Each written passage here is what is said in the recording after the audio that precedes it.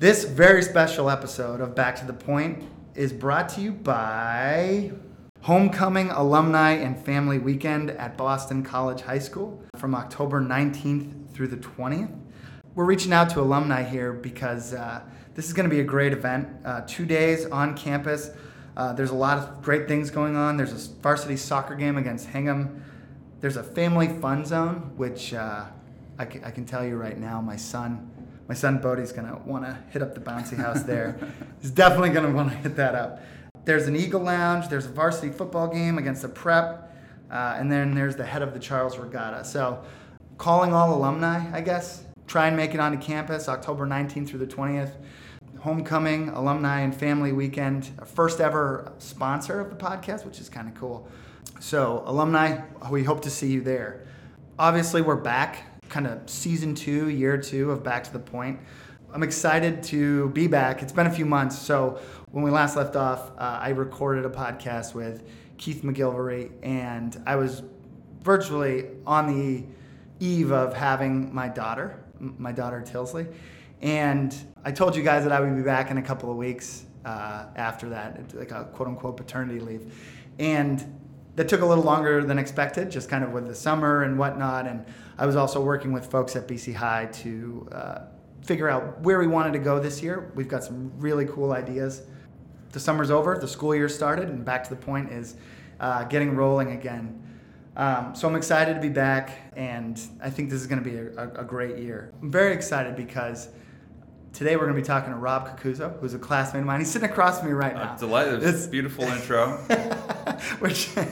We're about to get rolling, and it's going to be great. We're going to talk a little bit about his book, The Road to San Donato. We're going to talk about how he came to write what is his second book. We're going to talk about life. We're going to talk about a lot of stuff. We've got a lot to get to, so let's get to it.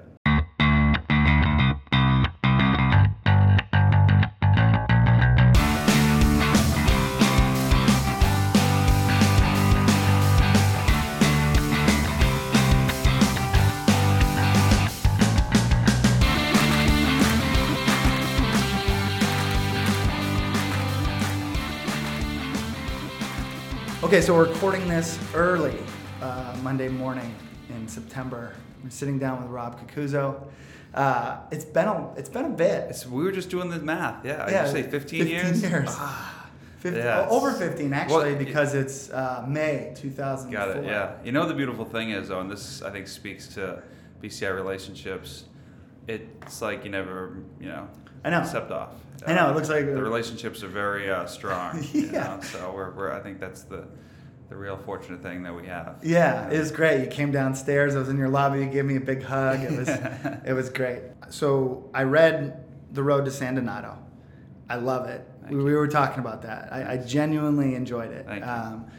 And we have a lot to talk about. So I kind of want to dig into the book first because there's so much there. It's great. And one of the things that I really enjoyed about it was that it really is a full-on deep dive into an exploration of yourself, your family, your grandfather, your late grandfather, and your dad, and your family history and Italian history. Yeah.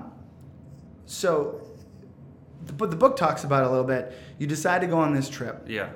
At what point did you decide you wanted to write a book about the trip? Yeah, that's such a great question because I think every book has its own genesis. And sometimes, like with my first book, I went out and wanted to write a book. And so that was always going to be my intention. With this particular project, it wasn't. My father had suggested a trip to me as this like fodder for a book. Let's go cycle across the country as your next book topic. And I kind of looked at it like, that's like a great idea, but I thought about how am I going to market it, how am I going to pitch it, all this stuff. When we changed the concept of our trip to go to Italy and cycle from Florence to this tiny village in the Apennine Mountains where our family's from as a way to trace our family's roots and essentially honor my grandfather, who at the time was on his deathbed essentially. Mm-hmm. I started to, like I write in the intro, I started kind of pulling on this thread that was my family story, and realizing there's a whole lot more to it than I had kind of thought. Yeah. And as I learned more and more, not only about myself, but also the history surrounding my family history, Italy, especially during World War II, Yeah. I realized that there was a whole lot of stuff that was kind of spurring my curiosity. And so I remember at one time where I was actually in the village where we kind of finished this trip, and I called my wife and I said, this is it. This is the next book. Yeah. And I wrote the proposal on the flight home, and I got a unanimous green light from my publisher. So it was kind of a swift ascension from there. But when I set out on it, it wasn't really my intention. Yeah. I guess, did you have any hesitation at any point to put something so vulnerable and so honest out there? And just for folks who are listening, as I've mentioned, the book is The Road to San Donato, and it's an incredible story, as Rob just touched on, about a journey him and his father took from Florence to San Donato, a village in Italy that his family emigrated from. But you write you're so exposed, and you also exposed, Oh, my dad, your dad, my family, big time, Your dad's out there, big time. Oh yeah, big time. And I guess, did you hesitate? Did you Absolutely. talk to your dad? What was your thinking and what was your process around? I'm going to put this book out there, but it is raw.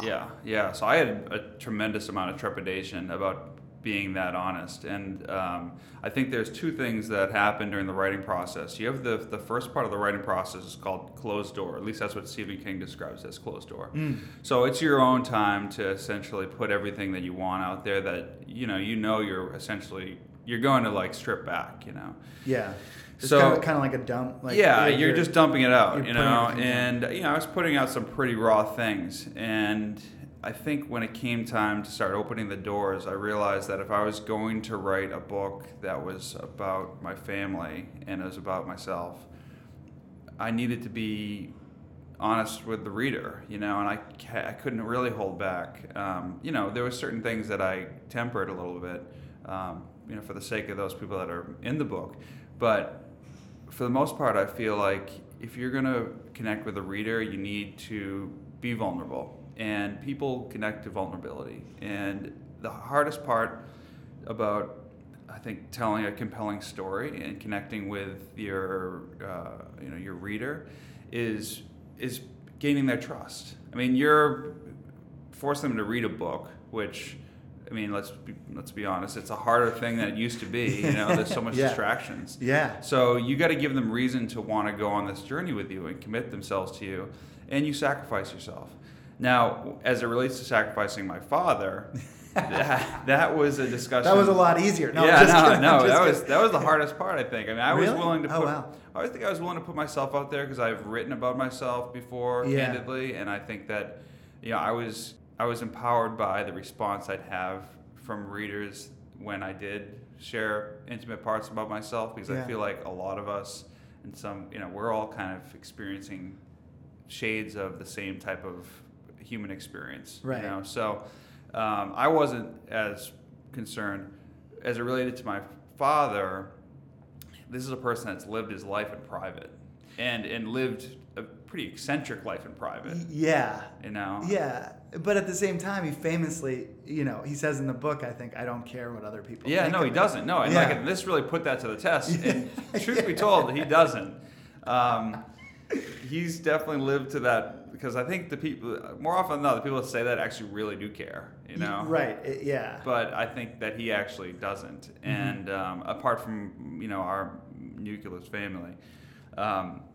But I reflected on that a lot since the book has been out, because I realized it's one thing to say that to your son who's writing a book, in this very office with no one reading it.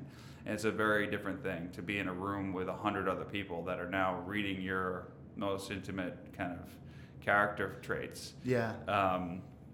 And I look at his sacrifice as really this tremendous gift he's given me.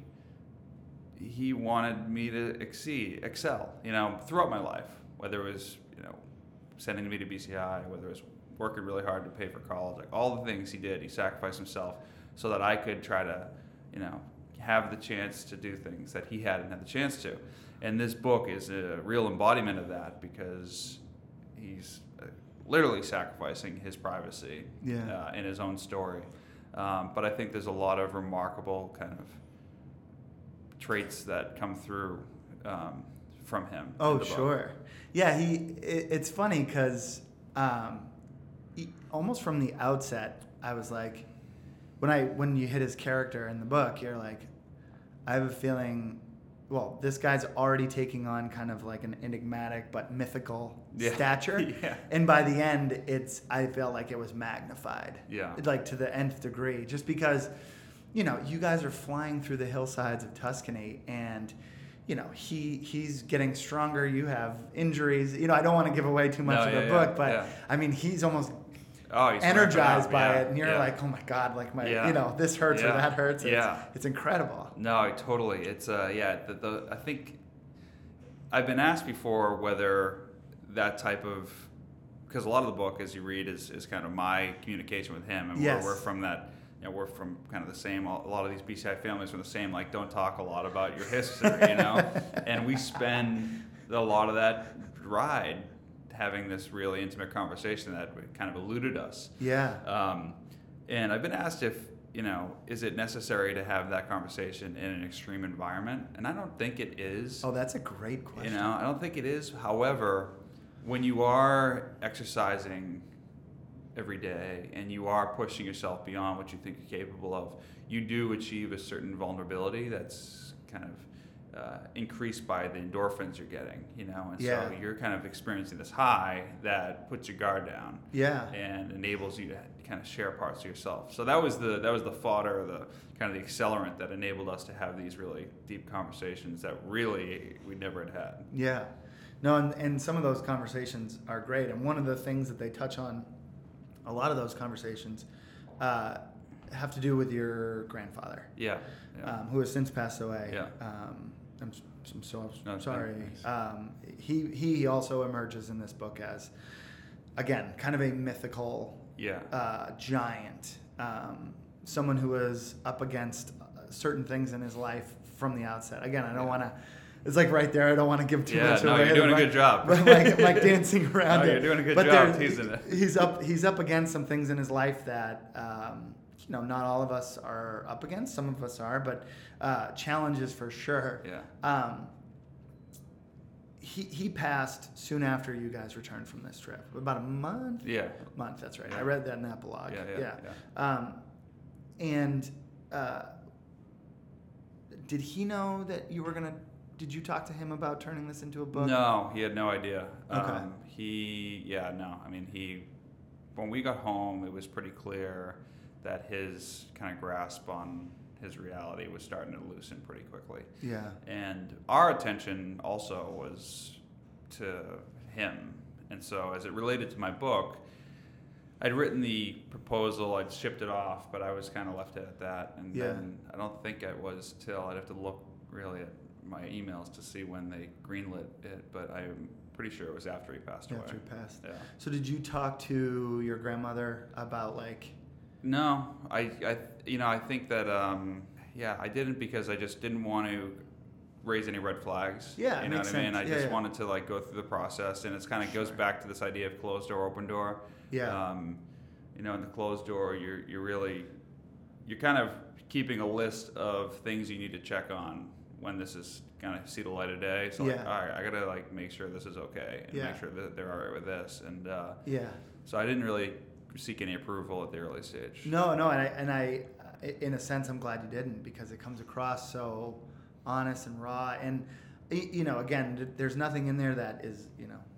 bad or anything like that. Like I was just curious what the process was more than that. Yeah. I would say that when my parents read it for the first time, there were definitely things especially from my mom, as it relates to anxiety and depression that she wasn't aware of. Yeah. And so that was kind of wow, geez, I didn't realize you're going through that, and so it's it was interesting because, like, for me, I'm living that at certain times in my life, Right. and so it's like you kind of assume people are aware, but they're not, and that was somewhat of my reasoning for including it, because I feel like hopefully we can open the discourse a little bit about that. Yeah.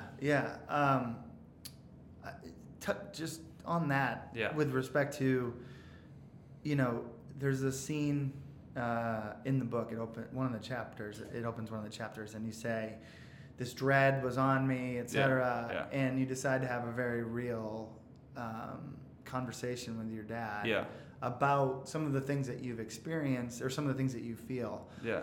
You talked a little bit earlier about, it's the endorphins and when you're pushing yourself, maybe your brain's oxygenated in a different way.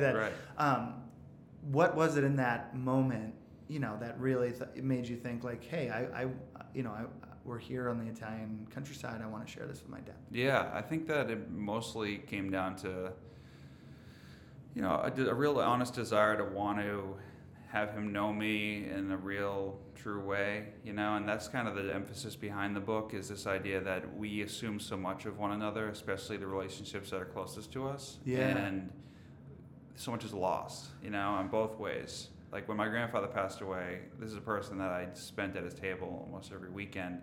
And yet when I went to write about his life, I realized there was so many blind spots. Yeah. And then I looked at my dad and thought, well, how many blind spots does he have?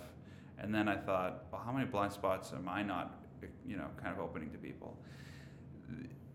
That was one aspect of it. And then when it came to writing about it, I think my big emphasis there is wanting to try to move along this conversation we're all having as a society now, where we're looking at mental illness as, any other type of illness. We need to be looking at it without stigma. Yeah. And if the people that are experiencing it aren't talking about it without stigma, then we're never going to get there. It's a great point. So I hope that, and I know plenty of people that are, and I don't battle with it in the ways that I know of other people battle with it. Yeah. And where the burden is far worse. But my hope in including that was someone might read it and say, I should have this conversation, or I should seek out someone to talk to, or there's a myriad of ways to treat anxiety and depression. Yeah. And the first step is just to be able to be honest about it with those closest to you, because they'll want to help you. Yeah. We've talked a lot about it, but would you be willing to read an excerpt? Yeah, maybe sure. Wherever totally. you think. Yeah. So I just thought, with that in mind, I thought, because I don't want to give away too much. Yeah. So is it cool for me to read part of the intro? I think that'd be awesome. Okay, cool. Let me just see if I can. I think it'd be great to hear it in your voice. Okay, cool. And you can kind of tell me when to stop, but I'm just going to read probably like a page and a quarter, if that's all right. That sounds great. Okay, cool. So this is kind of framing what we had just kind of gone through a little bit. Yeah. So, although we never discussed it, the bike ride became my opportunity to get to the core of who my father was. As I meditated on our relationship over hundreds of miles pedaling through Italian countryside, I realized there was so much more I needed to learn from him. The older I got, the more of him I saw in myself, but I hadn't figured out how to manage the impulses we shared. My father had the owner's manual, and the bike ride gave me a chance to tear out some key pages and throw them in my back pocket. The truths of our relationship and family history transcended the two of us, stretching back generations of fathers and sons. When Dad and I reached the tiny village where our family name first took root, the dramatic history we discovered brought a fuller appreciation of our past and provided new tools for navigating our future. Somewhere during the writing process, many authors ask themselves, is this even worth reading? Why would someone care about my story? For me, that question echoed most loudly during early morning writing sessions, when I dredged up my most intimate reflections and dared to bear them on the page. What's the point of all this, I thought? Why am I throwing my dirty laundry out there for people to pick apart? Sometimes these questions of doubt blared so loudly in my mind that I stopped writing entirely for weeks on end. What brought me back to the page time and time again was the belief that everyone can relate to the journey that unfolds in this book. In one way or another, we're all on a quest to better understand ourselves and the people closest to us. So little time is spent unpacking the twists and turns that delivered us to our present. That's especially the case with our most immediate relationships. Some of the most mysterious relationships in our lives are the ones directly in front of us. Time is a way of layering on memories that leave the deepest truths of those we love most hidden from sight. Too often, we don't take the time to discover the essence of family and friends before it's too late. This book is intended to sound the alarm for readers, make haste, and begin that journey as soon as possible. When you strip away all the layers, you discover the foundation upon which your own life is built. I think that I love that intro, and I especially love the imagery that you used to describe how your father had the owner's manual. Yeah. I was like, when you're dealing with bikes and stuff, Yeah. I'm like, this is perfect. Yeah. This is so Yeah. perfect. Yeah. And it's such an interesting way to think about what you inherit. Yeah. You know, I think we all go through periods in our lives, and I certainly went through a period in my life where I thought my parents didn't know anything. Yeah. Sure, of course. Yeah. You know, I'm like, Yeah. you don't know what it's like to grow up in Yeah. 2004 or Yeah. whatever it is. Yeah. Like, this is totally different. You don't have anything. But, you know, maybe the owner's manual has been updated a little bit, Yeah. you know, or something like Yeah, that. But yeah. there's still pages in there that are worth, you know, that probably haven't changed. Oh, 100%. I mean, I think that, again, going back to like assuming so much of the relationships most immediate to us, you know, you need to understand like what the motivations are and like why they got to that place, and then also how they were able to, you know, tinker with the inner workings of themselves to try to get a better outcome. You know, I look at my life today and I think of the things that I want to work on, and I see the changes that my dad was able to implement in his life, and I have hope that I can still get to where I want to be, as opposed to feeling like we're hardwired for certain behaviors and that there's no changing that. Yeah. You know? Yeah. It's almost like you got to know the behaviors that you have and see how you can kind of leverage them to your benefit. Yeah, so this is a great segue into what I wanted to ask about next. That was a journey, obviously, to retrace kind of your family roots, but as you kind of touched on in that reading, to better understand yourself. So my question is, what has the process of the actual bike ride? You know, how many miles was it? If you charted it on a map, it'd be 425, but because of all the times I got us lost, it was probably around 500. You know, so it was like 425 miles, but it was most likely Plus or minus 75. Yeah, exactly. Yeah, exactly. And on a bike in Italian hillsides, Yeah. no big deal. No, yeah. So the 500 plus miles, plus the process of writing this book, do you feel like you've, you know, what I guess the best way to ask the question is, what's been the net effect on your life and how you conduct yourself? Yeah, that's such a great question. You know, the unique thing about when I was writing this book was that my wife was pregnant. So I set the deadline for this book in 9 months, and the due date was the deadline. Wow. And so for 9 months, every morning I sat where we're sitting right now, and I reflected on my In this room? In this room. Really? This or that room. Oh, that so room one of the over two. there. Okay. These, depending on This which is one this is a available. great podcast. We're Yeah. pointing to things and people are like, what are you talking Yeah, about? so we're in a glass box here in Yeah. my building. But I spent 9 months every day, every morning rather, reflecting on my relationship with my dad, Yeah. mostly. Yeah.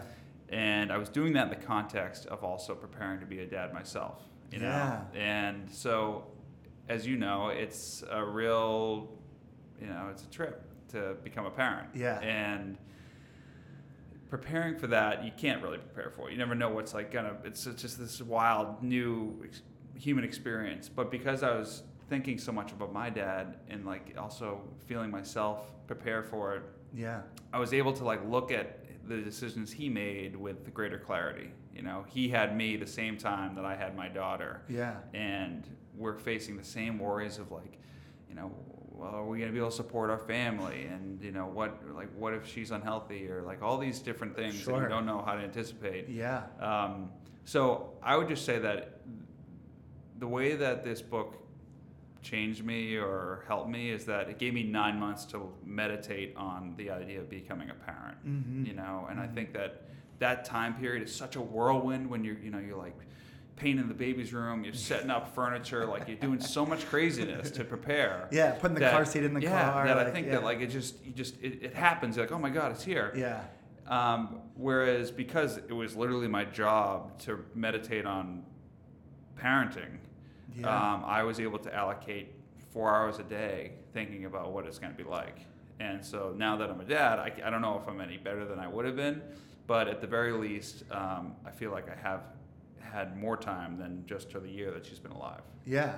So. Your daughter's adorable. Thanks. Yeah.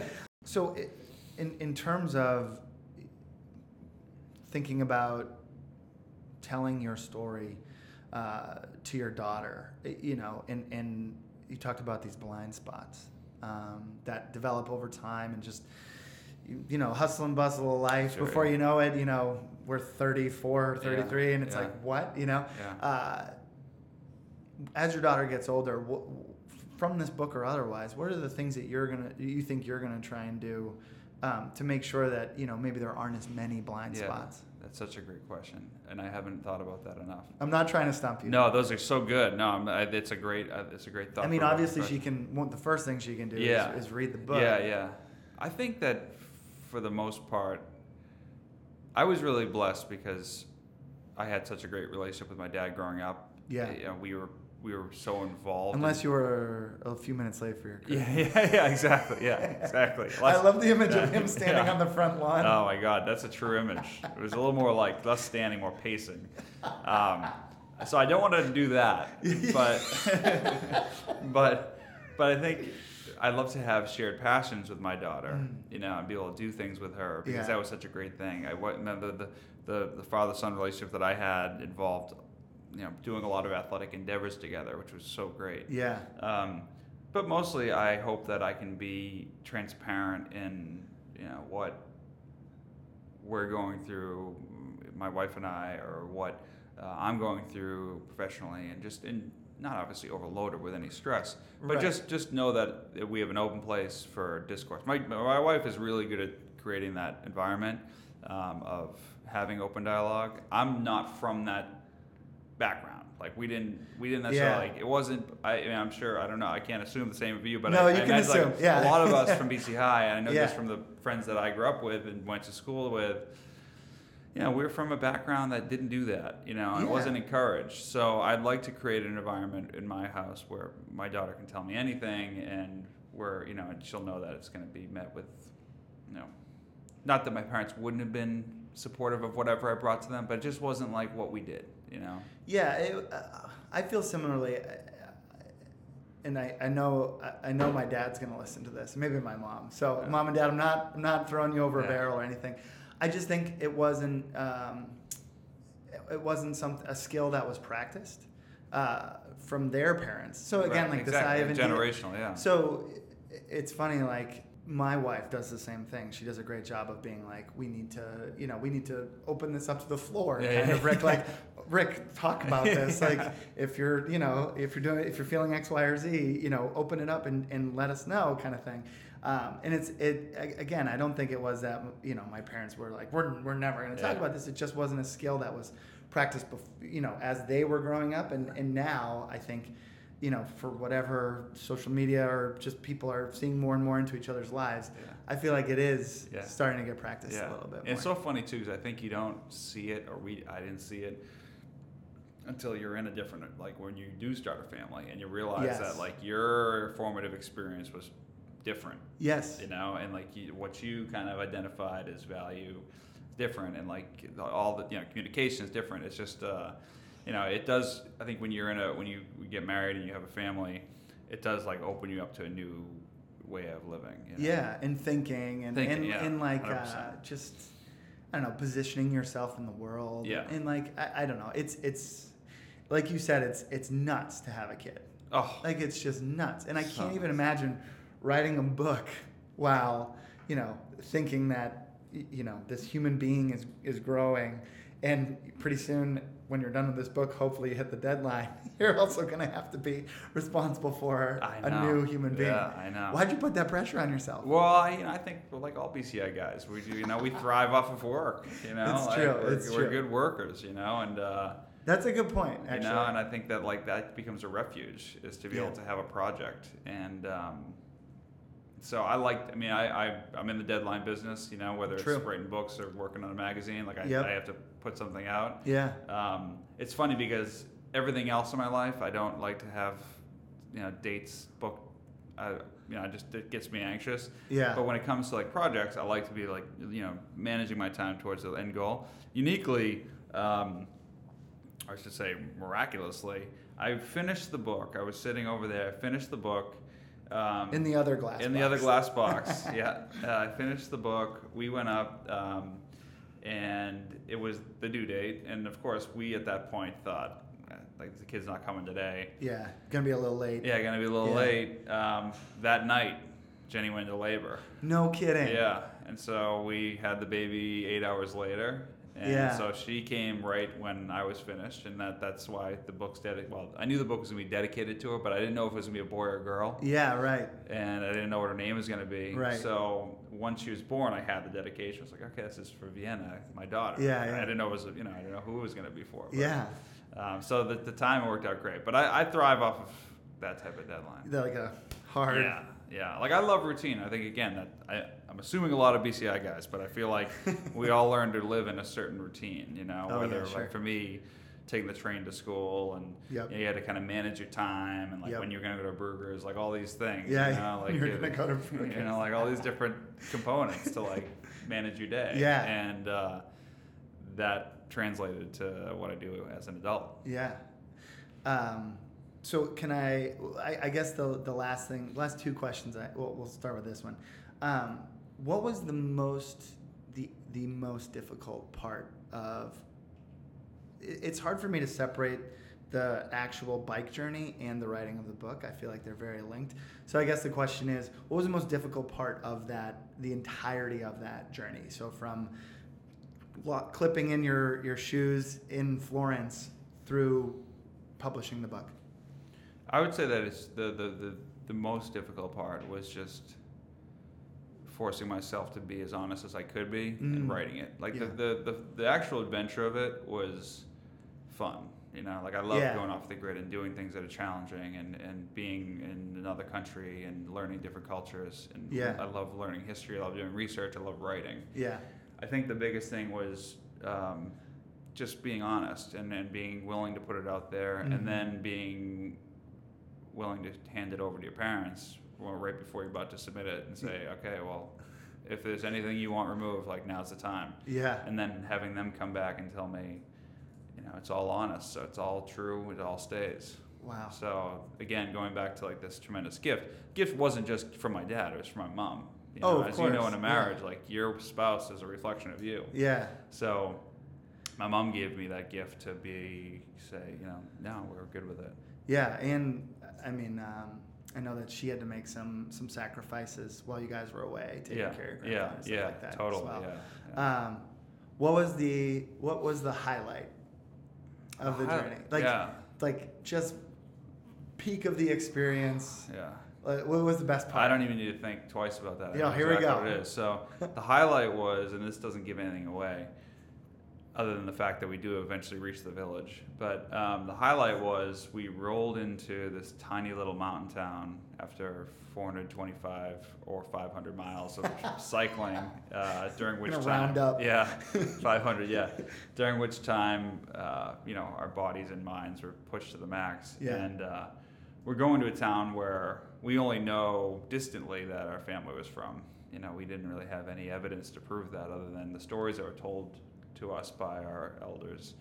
And we roll into the town, and the road narrows, and we enter this piazza, kind of the town square. And at the center of the town square is this beautiful statue of an angel kind of reaching towards the mountains. And I rolled up to it, and without even taking my foot out of the pedal, I look up, and the very first name on the monument, carved in stone, is my last name. And I'm right now even like thinking about it, getting goosebumps. But That's nuts. Yeah, it was so fairy tale, you know. That's and the events that unfolded thereafter were equally fairy tale. Yeah. and we're not going to get into it because I want people to read the book. The book is The Road to San Donato. You were sold out on Amazon for a while, but I think we're back. Yeah, so it's starting to get back. Yeah, that was very distressing for me. Yeah. The book. Because you were out there running it, and it was like, I promise it'll be back. Yeah, it was, we got, thankfully, we had so many pre-orders that they sold out of their stock immediately, but now they're getting back to selling. I have to tell folks that are listening, it's an incredible story. And just, there's so much there, and as Rob touched on, there's so much in the journey that I think all of us can relate to, and it's just a great story, and you laugh and you cry and you do get goosebumps at different points, and you get concerned at others, and it makes you feel a lot of things, which I think is a testament to the book. Thank you. So I wanted to, we talked a little bit about just being vulnerable and sharing yourself and things like that. So this summer, so I follow you on Instagram, or we follow each other on Instagram, and all of a sudden you had this very intimate post about something that had happened with your health. Wondering if we could talk. If you could talk a little bit about that. So why don't you just kind of talk a little bit about that? Yeah, because I think it'd be best coming from you. Yeah, of course. So, in January, I was diagnosed with follicular thyroid cancer, and the diagnosis was totally out of the blue. I had a nodule on my throat that we had identified 10 years earlier when I was a sophomore at Holy Cross, and I had multiple needle biopsies over the course of that time to the present, and not to put the doctor in a position, but the endocrinologist who I was working with said it was benign, nothing to worry about, and so I was continuing on with my life. And when we got pregnant with Vienna, my wife Jenny said, "Let's just get that out of you, and let's." One less thing to worry about. And with a kid on the way, absolutely. Yeah. And truthfully, had she not said that, I would have never gone forward with getting it removed. Right. So we got half of it removed, and I went in 6 weeks later just to have, it was 2 weeks later just to have my sutures taken out. And when I showed up to the doctor's office, the surgeon just didn't even look at my neck and just said, "You have cancer."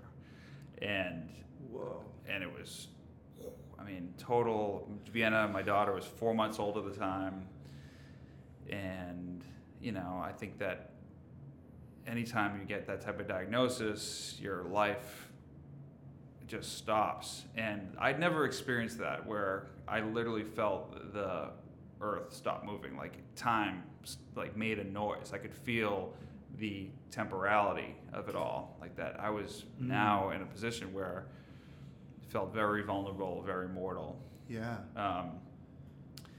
And so anyway, I got home and we started to deal with it. And thankfully, as if people know a little bit about thyroid cancer, it's a very treatable cancer. There's three different kind of extremes of it. There's the papillary thyroid cancer, which most people get, which is very treatable. There's what I had, follicular thyroid cancer, which is a little more aggressive in that it spreads through your blood and can go to your brain or your lungs. And then there's another version, which is it's actually very, very serious. So being kind of in the middle, I was really worried that it had to metastasize because I had it for 10 years. And so we then kind of endeavored on what turned out to be from January till July of having more surgeries and having more tests, and so I thankfully now I'm totally in the clear, but during that time, as it relates to that post and kind of as it relates to what we've been talking about as far as our impulses not to want to tell things, I didn't want anyone to know when I first found out, because I didn't want to.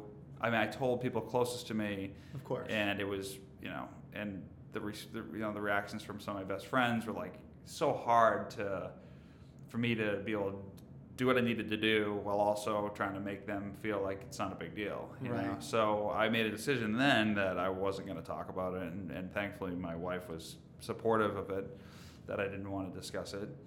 And but then I had this unique circumstance, which I was moderating a discussion with a writer friend of mine who wrote a book on immunotherapy, which I highly encourage people to look into, because it's going to change how we address cancer for the future. But I was doing this talk, and he had known about my situation because I reached out to him immediately and said, should I be looking into immunotherapy? And so he suggested to me, would you be willing to talk about your experience during this Q&A? Yeah. And at the time, it was in a community that I lived in, and I'm thinking, like, all these people that are going to be there have no idea that this is going on. So I preemptively posted about my situation. Yeah. And that's how it kind of went out into the world. Yeah. And well, how'd you feel after you posted it? I mean, what was that? It was mixed, you know. I feel you know, it's like mixed. I'd say on one hand I was totally taken aback. It's like, it's a crazy feeling to be at the focal point of so much positive energy and feeling grateful. Yeah. So a lot of people responded and said, like, we're with crazy. you. We link arms with you. Yeah.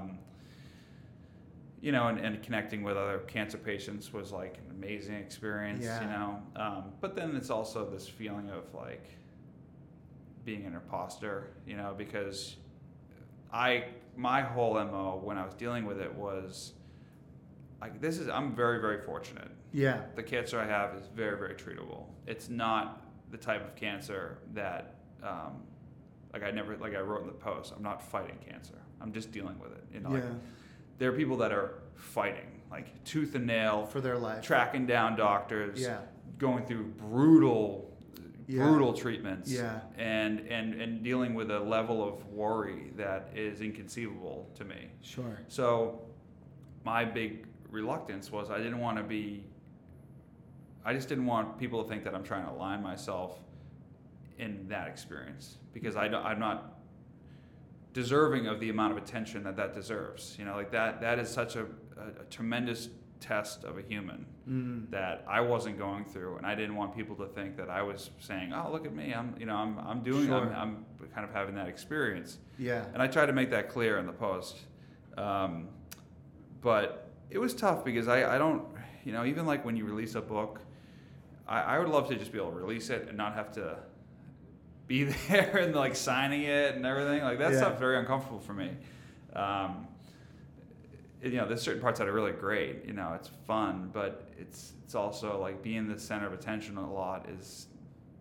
You know, I can take like 10% of it, and then I want to go back to my glass box to like work on something. You know, put your head down and set a deadline. Yeah. So the other part that made it more intense was that I live half the time on Nantucket, which is a small community. And so, you know, it's kind of like a college campus. You know, you're walking around, and I know everybody, and everybody has read this post, and everyone's coming up to talk about it. And, you know, I wanted just to move on. You know. Sure. So it was a definitely.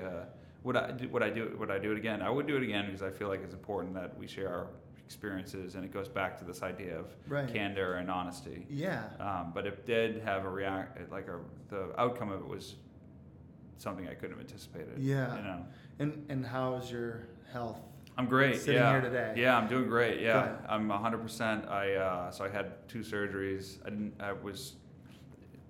About the great thing about thyroid cancer is that the treatment of it is very strategic. So if it had spread, which I was delighted, overjoyed to find out that it hadn't. Right. The way they treat it is they give you it's called radioactive iodine. Yep. Iodine adheres to thyroid cells.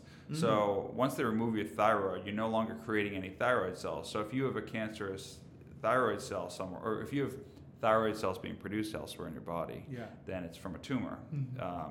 And when they give you this radioactive iodine, it adheres directly to those thyroid cells, whether it's presumably in a tumor, and it destroys them. Yeah.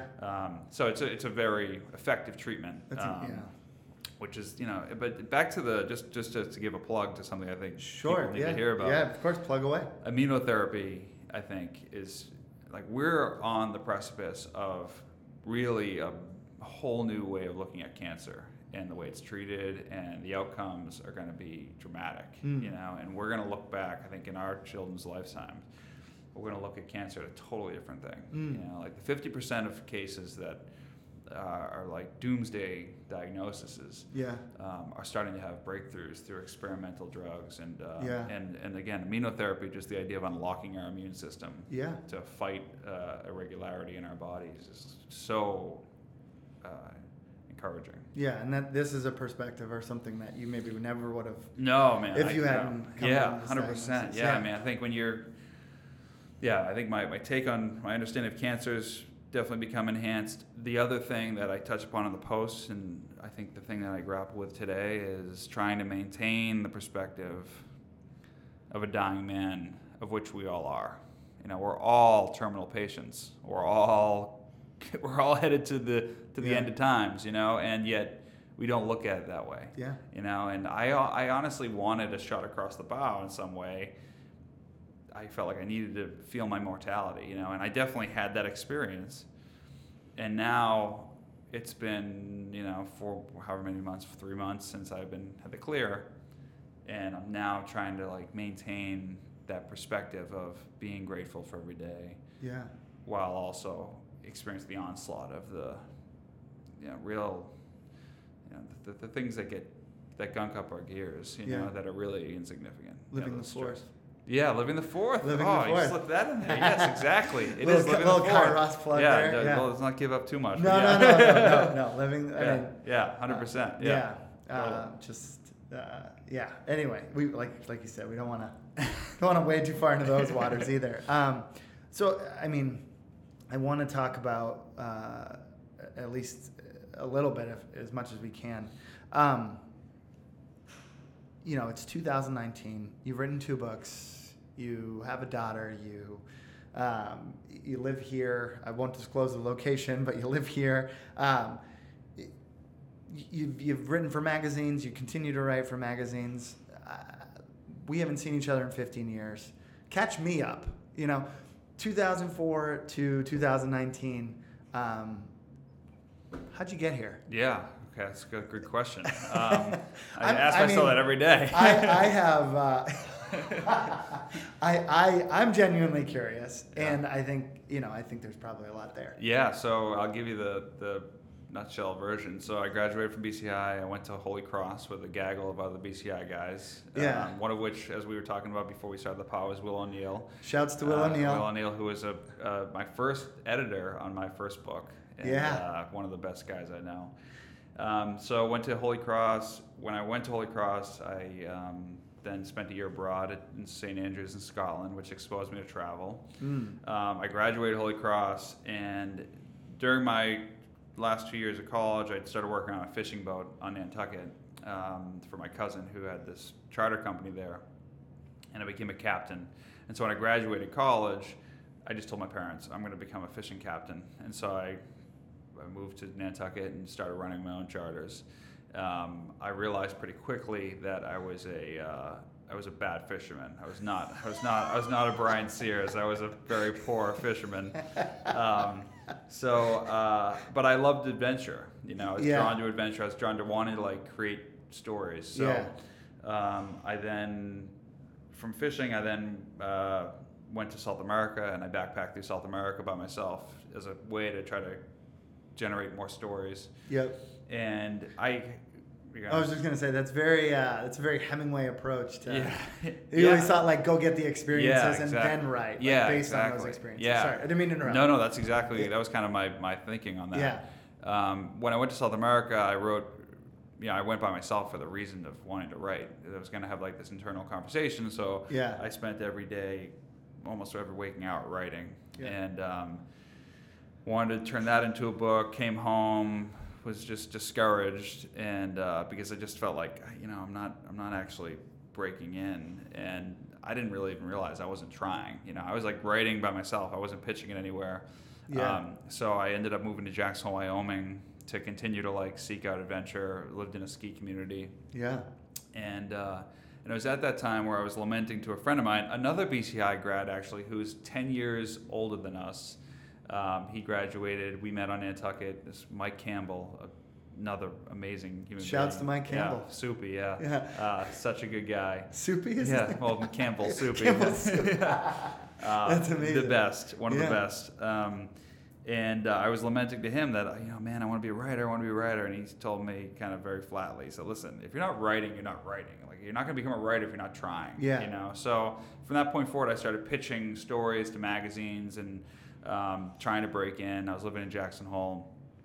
And I came back to Nantucket on a whim to go on vacation. And I pitched the magazine a story about a lobsterman, and they took it and ended up doing a really cool spread on it, and then they offered me a job at the magazine. Oh, cool. So that kind of started my way up the ladder, where I'm now the editor of the magazine.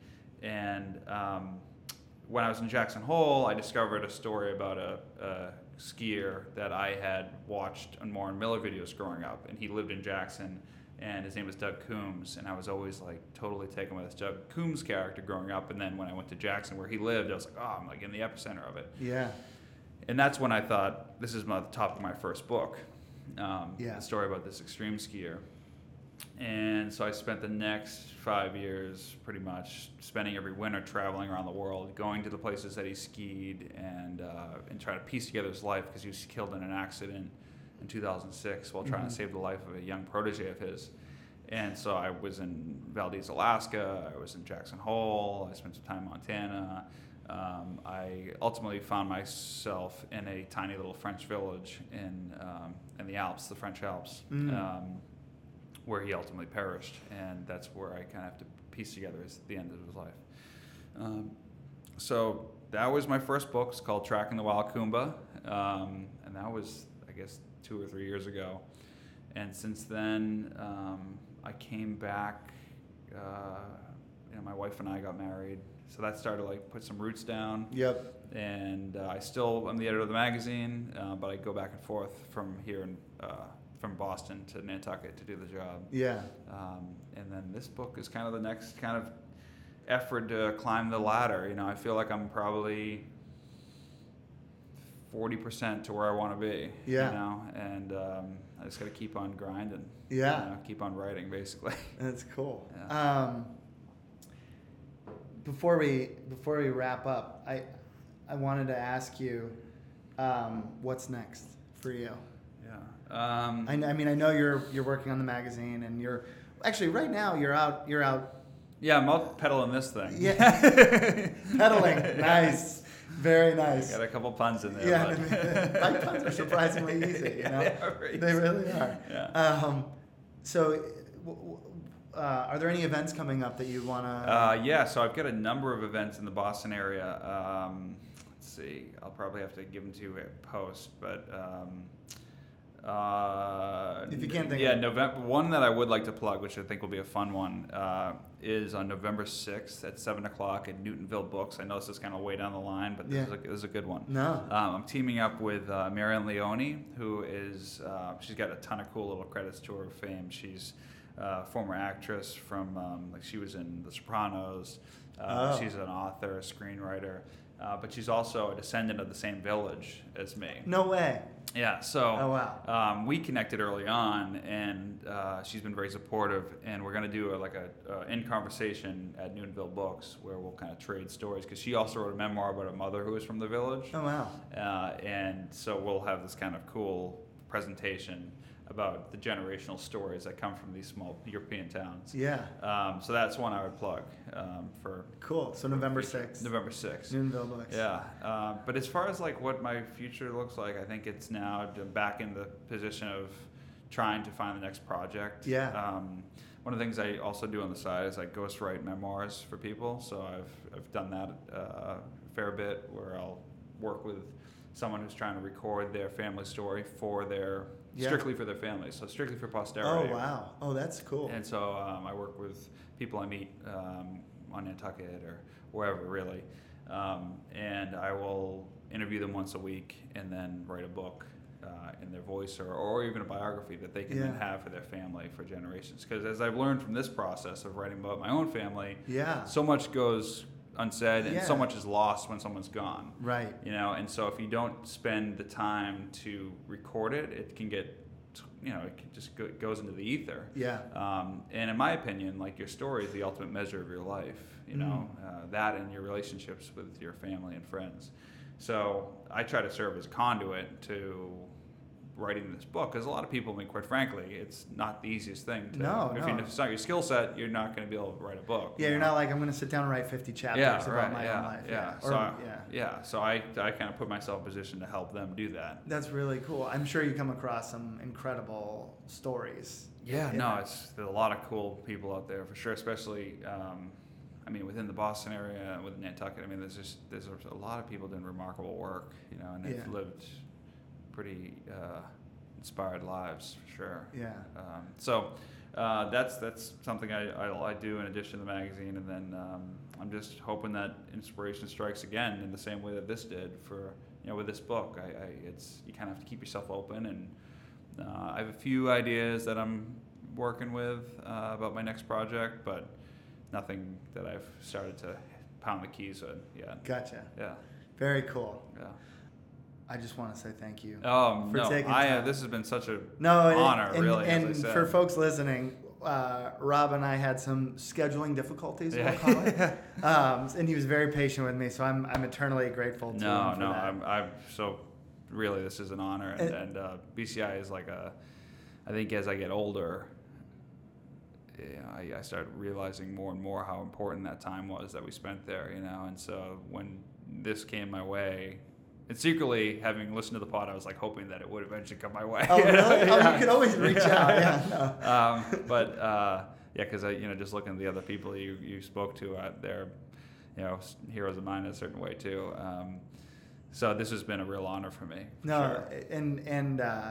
We were talking a little bit about before this. You were saying that you've written this book, you have your daughter, you're starting to feel like it's time to reconnect. Yeah, absolutely. I think that's awesome. Yeah. And I hope that this conversation serves as a stepping stone. 100%. As I told you, we were joking around, on behalf of the class of 2004 and the school, to the extent that I can speak, we always love bringing people back and hearing what they've been up to. So. Yeah, no, I feel that warmth, and I'm grateful for it. Yeah. Sure. Well, thank you. The book is The Road to San Donato by Rob Cucuzzo, a classmate of mine, class of 2004. Big 2004 pride, in case that hasn't come through in other podcasts.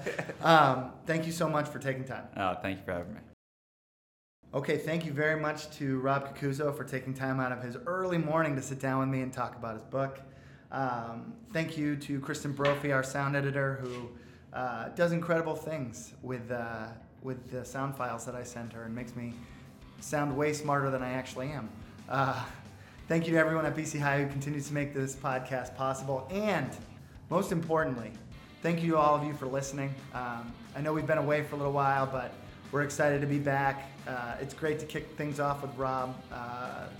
Got a great guest next week as well, and we're going to be running after that. Every 2 weeks we'll be out. So thank you for listening. Keep listening, spread the word, and we'll talk to you soon.